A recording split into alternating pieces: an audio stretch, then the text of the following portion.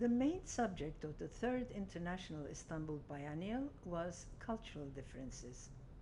Turkish participants were met around another subject, that was megalopolis. During those years, rural to urban migration was one of the hot trending topics of the day. I was in the streets of Istanbul, which were my biggest inspiration.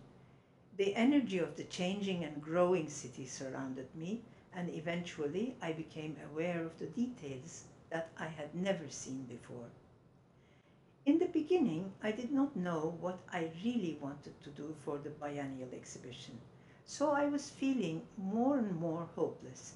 But then I found myself in front of a shop for metal shelves and accessories in the back streets of manufacturing district. I saw round metal baskets with wheels. It was easy to move them.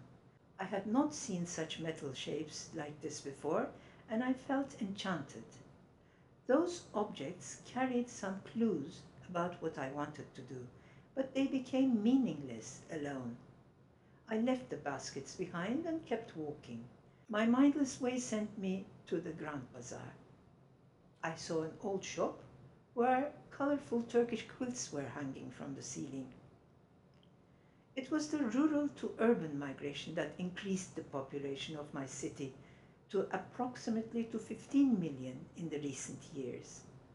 My mind was busy about the reasons for the migration, types of migration, and its consequences.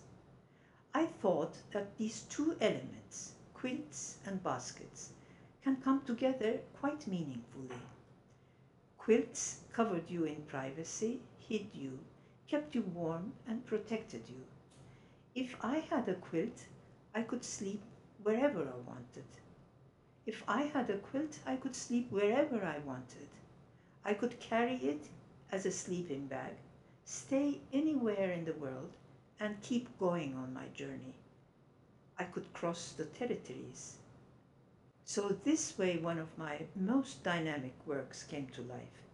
It pointed to the end of a century and the beginning of another. After 1992, the Mystic Transport traveled to many cities on different continents with its migrant spirit, and now they are in Nuremberg Neues Museum in Germany. Although it is temporary, their being in Istanbul after 21 years is very important for me.